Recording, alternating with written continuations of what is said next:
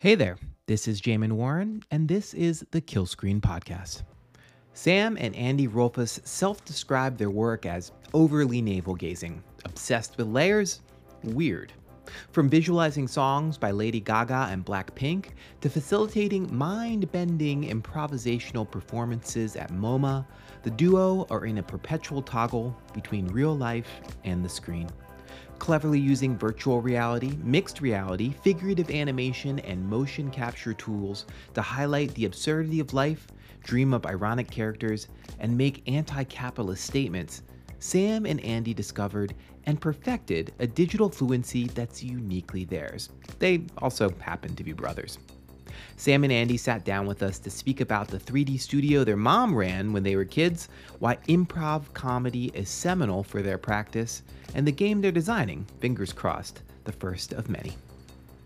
Our mom would have big books of like Blender tutorials, like these huge tomes laying around in 3ds Max and stuff. All the fun stuff was like the Tribe's Vengeance and like form signatures and stuff like that. It really is full circle. When it came to like 3D, it was really boring. It was all wireframe meshes. Like I remember doing some experiment. Like our mom would be like, "Hey, we need a spaceship or a car for our company. Need something. Like you want to make a cool spaceship? Maybe we'll make that be the award for the thing this year." And I remember trying for like a few weeks and just being like, this sucks. It's just like wireframe meshes and you're just moving points around. This isn't fun. I'm not having a good time. I moved back to like making violent stick figure animations or something in Flash soon after that. I don't remember going to 3ds Max. I remember grabbing a download of Cinema 4D, like one of the first versions. That was mildly clicked with me, but still felt so just hard to get into it. So yeah, we just kind of kept into stuff that was far more expressive, like 2D animation helped a lot with that. All the 3D stuff was roughly from the time we were like 10 to like 13, I think. I know I left it behind until like 22, really. Both of us went to school for painting in one way or another. A lot of the seeds were planted there, and I think a lot of the kind of mechanics of what we're into we're interested. But then, you know, we just ended up being funneled into the juxtaposed magazine industrial complex of me just like being into like being like a teen boy and being like, oh, I want to do like sick graffiti, like cool figures stuff, like having illusions of concept beyond that, but not really. And then just us being the high school and college art school system, not really having the language to work digitally in any real way up until recently. Like, even when I was at SAC, I barely did anything with 3D. There was a class that taught Unity when I was there, but I stayed far away from it because all the kids were just making the same recreation of like a 3D gallery you could walk around in. It was all like, okay, we're reconstructing the white box gallery that I already hate the experience. It doesn't have the good parts, which is the alcohol and the socializing. It's the only reason these people go to these things in the first place. And now you're going to make it like harder to walk around and harder to see the art. Like let's remove all the people. Let's remove all the people, make it hard to walk. It took us a while to get back to 3D, which didn't happen until we came across ZBrush, which is like a 3D sculpting program. And then it was like, which becomes like a theme in our work in terms of like expressiveness and stuff that plugs in like our interest in painting and doing painterly forms and trying to, improvising within kind of like the constraints of an environment or a skill set or something like that. ZBrush was just, its internal logic is completely topsy-turvy. Like it speaks a language unlike any other 3D program. It's just insane. But once you kind of get a handle on it, at the most basic level, you can just like squish things. And that's like really so much of what we wanted was just like that immediate, like responsive, squishy. It's functionally real time in that capacity. And a lot of my early shows doing like live visuals, puppeting and sculpting ZBrush characters. Especially ZBrush with the UI. So I was like, okay, I'm getting into photogrammetry at the time.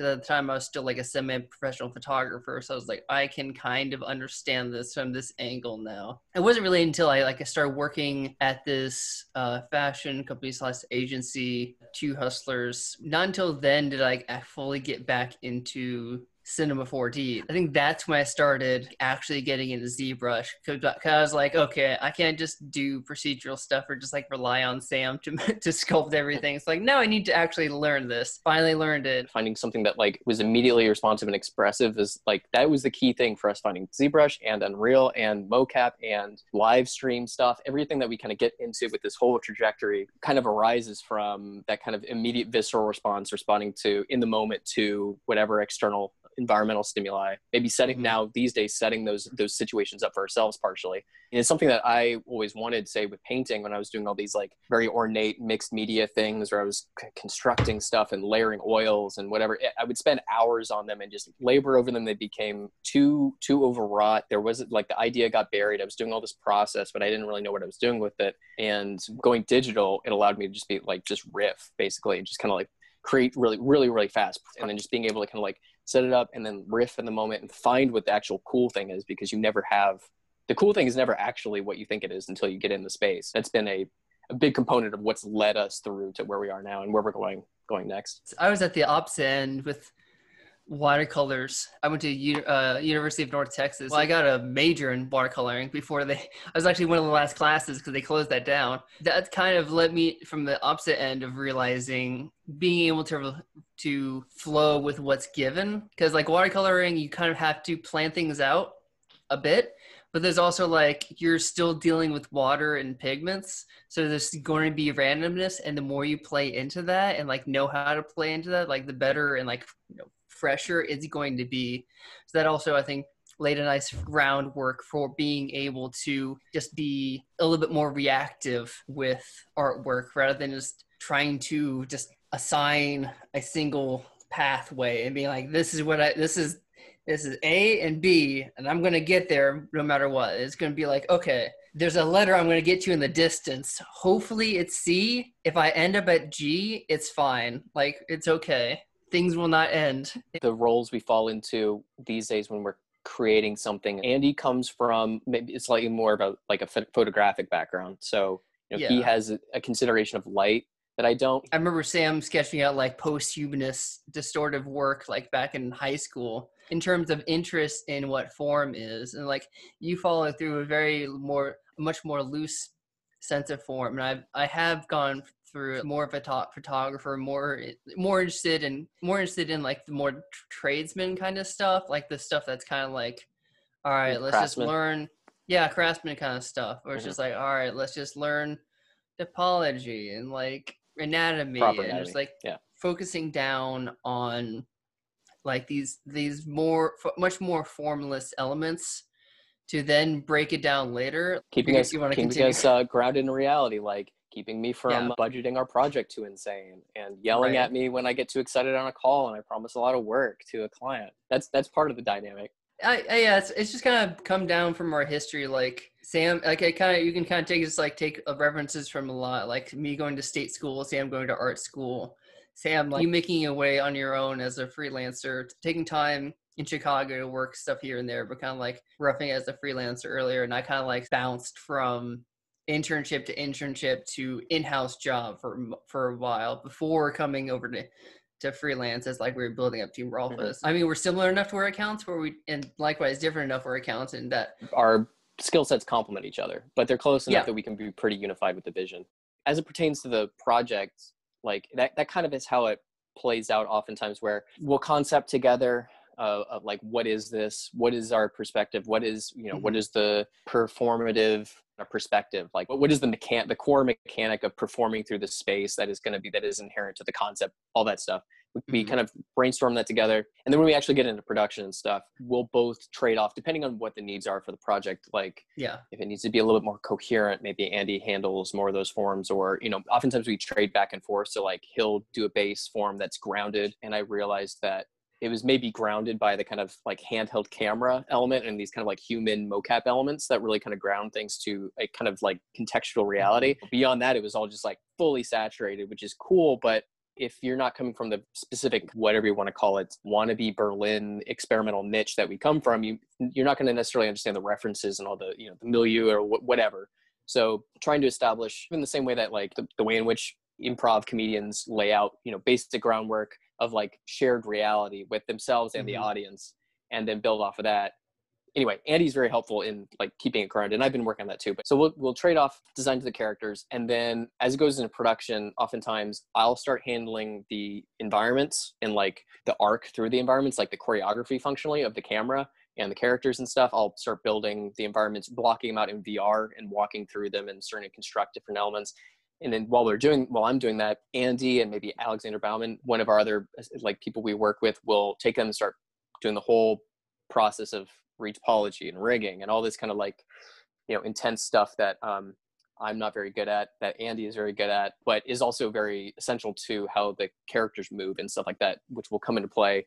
Then once they've got those all figured out, we bring them into the scene, and then we'll all together kind of start rigging them, and maybe I'll tweak it a bit, because typically I'll be the one doing the VR puppetry, and usually if it's not a musician or a different performer, I'll be wearing the mocap suit and then doing the camera. So a lot of the kind of like the physical performance oftentimes is me. Sometimes it's me and Andy. We'll get all the characters and the elements in the space, and then it's a matter of improvising within the space. And like, I'll have mapped out roughly the trajectory of the arc through the space. I kind of design it, a performance or video or whatever it ends up being, kind of spatially. Like oftentimes it's almost always like a one shot functionally, it's almost like a game playthrough. It's just something that which a lot of people fight me on, but just feels really we're just calling for Sam to add maybe one cut in there to make it easier. Sometimes they're cuts, but you can't really tell. And if they're cuts, they need to be match cuts. There's just like something about I just feel like gameplay perspective is natural. Something that comes to mind when it comes to just like camera perspective and performing it. I have vivid memories of replaying Half-Life 2 100 times, and I would go back into levels as like a 10-year-old, and I would like swing the camera around and like hit a vista at a certain moment that like a cutscene or something was happening. Then I would swing the camera. I was like directing my playthroughs, being like, this is the it was almost like a speed run, but like with style, like for style. Like I was gonna play through the level several times and like move my camera to hit the shots in the best way, so that like a certain thing gets highlighted or whatever. Or like I would kind of role play with myself, like pretending to be different things. So anyway, I felt like that was a pretty foundational inspiration for where we're at now. But we'll start improvising and start playing around with the characters, finding what their personalities are, because it's you think what they're going to move a certain way, and then the way that they're rigged, they have a completely different personality depending on how they're rigged up. Mm-hmm. And it might be like, okay, they can't move very fast before they explode, or they look really cute when they kind of do this shoulder shrugging thing, or they, there's this whole kind of like facial dynamic that we never figured out. So it ends up being a choreographed dance between both the characters and then where I will be in space typically, because oftentimes like the POV is set up in a way that we are embodying the camera, so it only makes sense that there's going to be a dialogue between the camera and the characters, I guess. So, and that kind of develops over the course of, depends, sometimes 20-30 takes for I'm just recording, maybe honing things in. Sometimes I'll kind of block it out, and then oftentimes I'll perform as one character, we'll save that, and then I'll put on a VR headset with mocap and then play as the other character against myself, and then slowly kind of build the pieces of the thing from there. And that's a pretty essential aspect, because it's all, again, so much of this stuff is about setting up the conditions for something to happen, having an idea of where you want to get, like Andy said, and then being open enough and having enough kind of like technical articulation to be able to accomplish that, like really kind of feel out what the best thing for the space is. And for the performance or whatever. So yeah, and then we render it. Andy might help with doing some relighting, and once we get the scene blocked out, he'll go in and do passes and then render it. Oftentimes I end up being the editor, because it's all, because it's a lot of like one shots functionally. We're editing in engine. Back to improv comedy, for example, they similarly to how they get a suggestion from the crowd, and that is both serves as a kind of catalyst for them to kind of riff on, but also makes it clear to everybody and it participating that like this is all happening live. I think a lot of times we choreograph it in a way where you kind of have to like slowly unpack and elaborate the performance language for the audience over the course of the thing. Like, it's very easy to just drop in, do a bunch of crazy shit that people can't really understand how it's being generated, and people are just like, whoa, that's trippy. And that's, that is where a lot of our work can go very easily, and where a lot of my work in the past has gone, because I didn't fully understand the mechanics of setting up those stepping stones contextually to what we're doing, and like what's happening, why it matters, and who these people are, what's the relation. I mean, even if it's not getting into like specifics about who the characters are, just knowing the way we perform and the way we animate and the way we do all these things are all tied together, and we really take a lot of care to build the performative mechanics directly into the concept, and like have the story kind of come from there. And if there's a relationship, I move my arm and another character move, whatever, if there's some sort of relationship between the two, we did that intentionally. It's not just like because it's like sick, but it's really hard to unpack that, especially when it's on stage. Everybody in the audience is probably high. Everybody's dancing. There's crazy music going on. That's been like a slow learning experience. But anyway, to get back to the kind of like improv comedy aspect, we start out largely with basics. I always direct like the performers, and then if I'm wearing the suit myself, I try and do this like large arm and leg movements, like try and hit, silhouettes that are very visible because like the way we have it set up is, everybody's on stage in front of usually a big screen, a big LED screen or something. They're backlit, 1 or 2 mocap suits. Maybe I'm wearing one, maybe it's a dancer. I'll be doing VR camera as well, kind of moving us through. Andy will be kind of conducting the scenes, kind of triggering the scene progression, triggering the lights live, any sort of like transitions and stuff. Andy's kind of like conducting all of that. So we start out basic, like just a body moves, the thing on screen, huge behind me moves. So you see the silhouette of my body, you see that it ripple across onto the screen. So, okay, we got that relation. That's like a basic introduction. And then we start to kind of abstract. There are 2 bodies that are tied together. The camera's focused on one body that is, let's code in a mechanic where there, a figure in the center, its expression or its movements are tied to our closeness together as we're dancing and moving and stuff. So when it's kind of abstracted that way, a body that is the result of your kind of movements and another person's movements really defines the movement you do. Like the choreography that arises, you kind of set up these different body mechanics in terms of performance on the screen. You'll start hitting different poses and different kind of angles with your body and different kind of movements that are completely different than you would otherwise do, kind of inherently just from like a dancing perspective. So you're kind of watching your avatar on screen and seeing what you do, and it results in like really, really interesting combinations. So it's a series of levels of increasing abstraction. Like we introduce the relation between the 2. And then we introduce, maybe a more dynamic camera. And then with the camera, is attached to the head, whatever. And that's all, fairly formalist. Like it's like we show this, we show that, we show this, show that. But then that allows us to kind of like environmentally build in the narrative around them. So the characters, the increasing intensity of the environment, where we go, all of that is kind of present. And then it's all about us kind of feeling in the moment, responding to the music, responding to each other, and responding to the audience a lot, letting that guide where we go. So we're going through these scenes and like having to rely on visuals to convey something, but we are utilizing, as you mentioned, the relationships to try to convey and explore these various scenes and setups. As you said, like you have the first and that splits off, then it grows and it has this climax, and you kind of have then you fall down into the falling action. It sounds like just procedural, like, oh, we show this, we show that. But I think that just becomes a method of moving through the scenes and just like a way of heightening things as we go. Again, kind of like improv comedy. I'm sorry, I'm going to keep referencing it.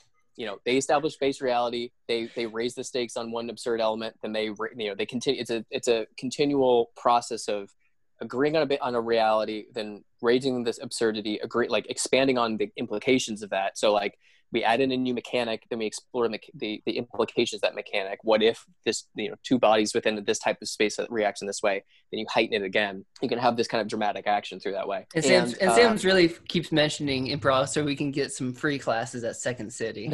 I'm joking, but improvisation is, whether it's like your talent jokes or your improvisation for music or any like improvisational dancing, it does have that similar through line of laying the groundwork, then elevation, then exploring that, then elevation. We've been moving in towards more narratives, more long form stuff, more things that are, you actually have to plan a narrative and it's not entirely improvisational. And with that world, there exists a lot of animators, a lot of artists and creatives and comedians and stuff who have existed around, say, improv comedy and stuff already, and it's like corny to them and it's like lame that I like really think the UCB, like I have the UCB manual on my nightstand and I like read it, but I'm sorry, it is a incredibly valid artistic practice for just like the groundwork of audience relation to you, because like in a lot of ways, experimental art, improvisational work, you kind of are given a large latitude to do what you do your thing, which is amazing. Like that is a huge gift that does not exist anywhere else. But as we've been trying to expand past that and speak to more people outside of our kind of art niche, the mechanics of like, how do you like talk to somebody? How do you communicate something of some sort to somebody in a surreal way that's not something that they understand? Like improv comedy is like a very excellent kind of analog to that. A lot of the mechanics for how we've been building things have been inspired by that in one way or another. This is just something I saw recently that I've been parroting that makes sense. as we've been trying to grow more grounded, but just like good adage for environmental 3D work or environmental work is like, 90% based in reality, 10% based on just whatever, just pure creativity. And or so heightening. Heightening it, exactly. Yeah. And so we've been trying to go more towards, we've been going from like 50% reality and trying to push it to more grounded stuff. I'd say we're like 5%, but we're getting there. Yeah, maybe it was inverted. Maybe it's 5% reality. Yeah.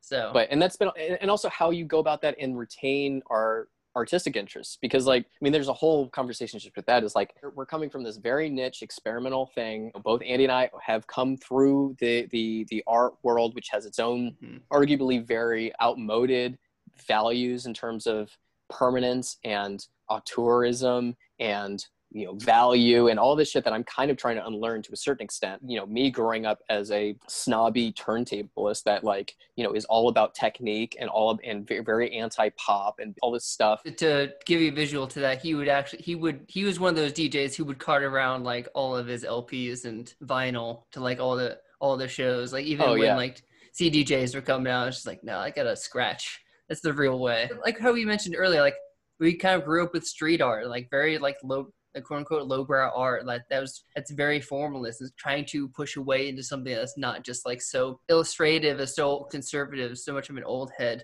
mentality, and being able to like grow into new things and appreciate pop things, appreciate things that are just like fun for fun's sake as well. And like how can we apply that into our work? Like we can have a nice balance of like trying to be serious about a topic or a narrative, but also keep things fun where we need to, so it can actually engage people like in more than one way. It's just that conversational dynamic, because it's like my whole thing about, we come from this very overly whatever navel gazing, kind of like very obsessed with layers, and there's this weird stuff we like doing, and the broader world doesn't do that. They don't know what that means, but we have similar shared interests as it pertains to culture, music, art, gaming. So where can we situate ourselves in terms of just contextual equal footing and be able to do our thing? We're pretty stubborn when it comes to the stuff we work on, like to our financial detriment. Like there's a lot of corny stuff that we probably could be doing that we don't do, partially just because I refuse to, because I just can't square my head with it. But like, but we still want to speak to a lot of people.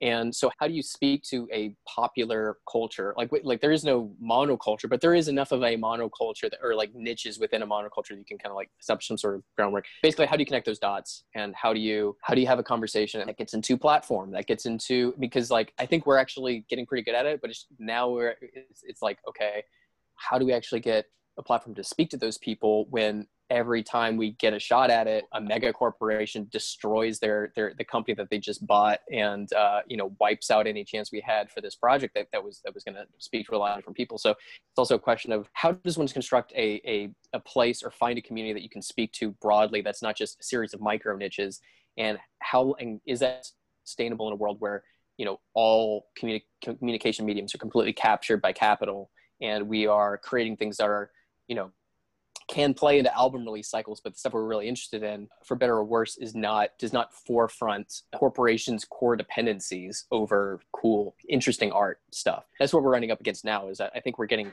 pretty good at doing the thing that feels like artistically interesting and substantial, building in enough kind of referential, contextual meme material, jokes and stuff, and narrative.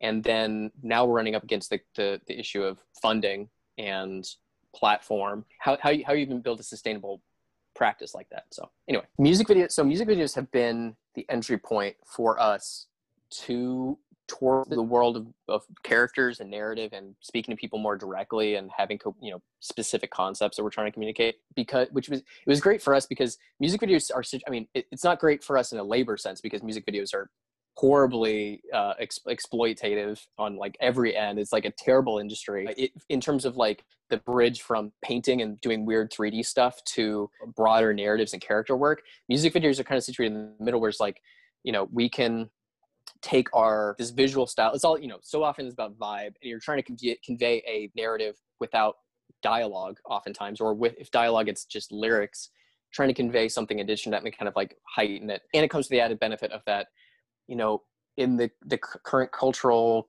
configuration, music and I'd say music and games, people care about them more, which is understandable. It's more of a utility throughout their day than, say, visual art is. So games are something that people can engage with. There are inbuilt narratives, and similar with music, it's something people can listen through the day and kind of dance with. And that's a way that we've been able, working with musicians, starting to understand how do you develop a story, how do you sneak in all the substantial kind of artistic stuff you want to do among all the kind of whatever other kind of motifs that they're trying to put in. Then speaking to an audience, understanding how it bounces off a community that you're maybe slightly more part of because we like this musician too, but it's not like our scene necessarily. Like, how do I speak to them? What's going to work well with them? And from there, we're moving more towards, like narratives and towards games, towards interactive stuff. I think the stuff that's like most rewarding and fun oftentimes are just like little skits we do, just like fun things that we do in lieu of these bigger series that we're trying to make happen.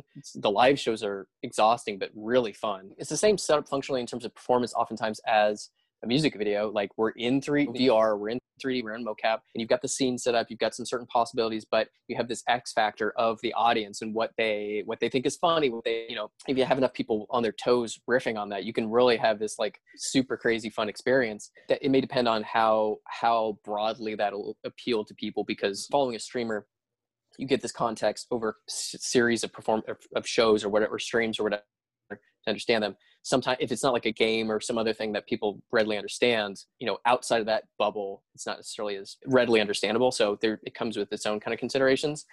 Usually the thing you can count on the most is that the audience is the chaos element, especially if it's online. I mean, that lends itself to comedy. Like, a lot of our live shows that were with like Super Deluxe and other like live streams, specifically like live shows that are intermediated by the internet. It's stuff like them where we hit kind of like a dry patch, and we just like start figuring out like what this character's name is, and the audience just submits a bunch of like trolly shit, but all the trolly shit they submit gives us an idea for who that person's character is, and they were just completely just trying to be an asshole in the chat, but it gave us something to kind of go off of. Yeah, a lot of foundation work came from interacting and watching Super Deluxe, because they very much had like a lot of interaction with their audience, and like the audience had like significant impact on what they did. One of the shows we probably reference almost every time, Daniela Hamilton's, she wrote and produced this series. It was a telenovela. They did it like 4 times over an hour, I believe. Basically like choose your own adventure, and the audience would change every different aspect of how the story would play out. They were very great at like knowing their audience and knowing what to give them and how to make it fun for everyone. Yeah. And I think that laid very important groundwork for our understanding of the audience and how we can play with them as we get better at our own tools. How do we recreate that? Yeah. I mean, still to this day, the stuff that was happening at the live Super Deluxe was the forefront of the art form, as far as I'm concerned.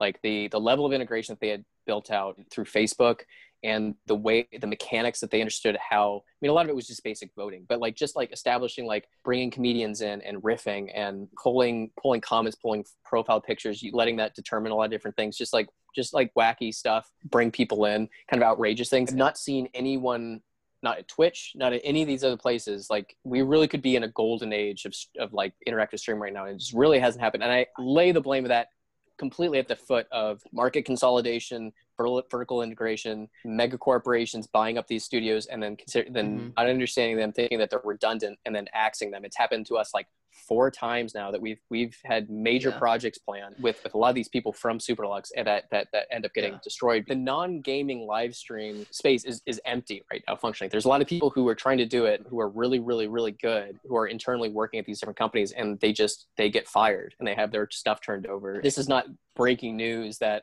monopolistic consolidation of these markets is like bad for creativity, but that's been the story for us for the last few years. But yeah, we'll see. I mean, they might just get bought. Like, if we're not changing the underlying economic conditions, I don't see the end result changing. Like, the same formula is still in place. So why should we expect a different result? We feel best in this kind of experimental space. We've been doing so-called virtual production, in quotes, since before Unreal had a way to animate like this. Like, for our first videos, I was palming a prototype Oculus headset in my hand and recording, just screen capturing, because there was no sequencer in Unreal to like make animations. We've been doing this for years. We've been there with the growing pains. The relation of like doing experimental art within a commercial market of any kind is fraught, and you can't claim ownership to anything, and that's fine. And I'm coming to terms with that. And we're really just trying to make a living doing our weird thing. We don't need any credit for originating anything. It's totally fine. I just want to pay rent and like do my weird stuff. And it's fine. Yeah. It's really just like, hey, like it's cool. Like competition's fine. Like all of this is normal, but like, yeah, could we get a job to pay rent for 1 or 2 months? Which we do. It's just, it's just a matter of making it sustainable and yada, yada. Yeah. We're working on, I mean, right now we're in this weird place where we're all the stuff we've been babbling about in terms of like where we want to go with longer formats and series and characters and stories and stuff like that. So one thing we're finishing up, we're putting together like a game, basically. Like people have always wanted us to do a game, and Andy and I we'd been talking for a long time about. I mean, partially it was like we're functionally, all of our videos are games, right? Like they're all playable to a certain extent. It's just only we can play them, and they're not very optimized. But with that context, and then also we've been looking for like games impact people in a much deeper way right now than many other forms. But aside from that, just commercially, just monetarily, just sustainably, we were thinking of like, okay, what's a model? Patreon, that's kind of interesting. We used to have this webzine stuff, but I don't really know we want to get into interviews and stuff again. Okay, what if we do this like game, but then what? We're gonna like, we don't have any money to pay people on spec for 6 months to start building this thing. Like, how are we gonna do that? And I don't want to go away and not show anybody what we're up to for that long. We're right now in production building up this game that's going to be audience participatory, so that like the basic 0.0001 alpha version is something that's going to come out and it'll be playable, but then it's also going to have this audience lore component where, based on people's involvement, they can determine where the story goes, where the functionality goes. And like every month we're going to be dropping a new update of the game, and including people, like potentially allowing people to fork it and to like mod it, and then we can bring it into like the main canon arc, and allowing people to submit characters, submit models, submit environmental things, and building a thing that like we will, over the course of however long, maybe a year or something like that, build increasingly kind of like functional, kind of weird experimental game built around few core mechanics, but with a community of people. And then the hope is that we have it so anybody who contributes, like submits stuff or contributes in some manner, like develops some lore or just is really active in voting or whatever, is bought in to like have a percentage of the overall like profits of the game. We don't like the idea of asking people to just like work on spec just for like the coolness of seeing their stuff in there. And it's way more interesting to have everybody truly participating and feeling like they have an investment in this like story we're building together. So we're looking at a few different options, but the hope is that we build up the functionality so that people, depending on how much you put in, you get something out of it. And just trying to like set up something that's sustainable for everybody to like make a fun thing together. And then we would do associated live streams. And this is technically the first time we've really talked about it publicly. And we're going to be like announcing the actual like elements. Like, so we're right now we're making sure that the basic components of the game are like fun, and we're just building at the base. It's worth mentioning because I think it'd be fun for everybody to join in and just like make this crazy thing together. Basically, the game is like the one thing, that's what we've been it's a nice oasis. To, like, we're like we have the game. Like this whatever production sucks. Yeah. Like I'm half dead, but the game. Thank you so much for listening to the Kill Screen podcast. I'm your host, Jamin Warren. This podcast was produced with help from Alex Westfall and music from Lucine. If you like what you heard, please follow us on Instagram at killscreen.dot.com or on Twitter at killscreen. Thanks so much and have a great rest of your day.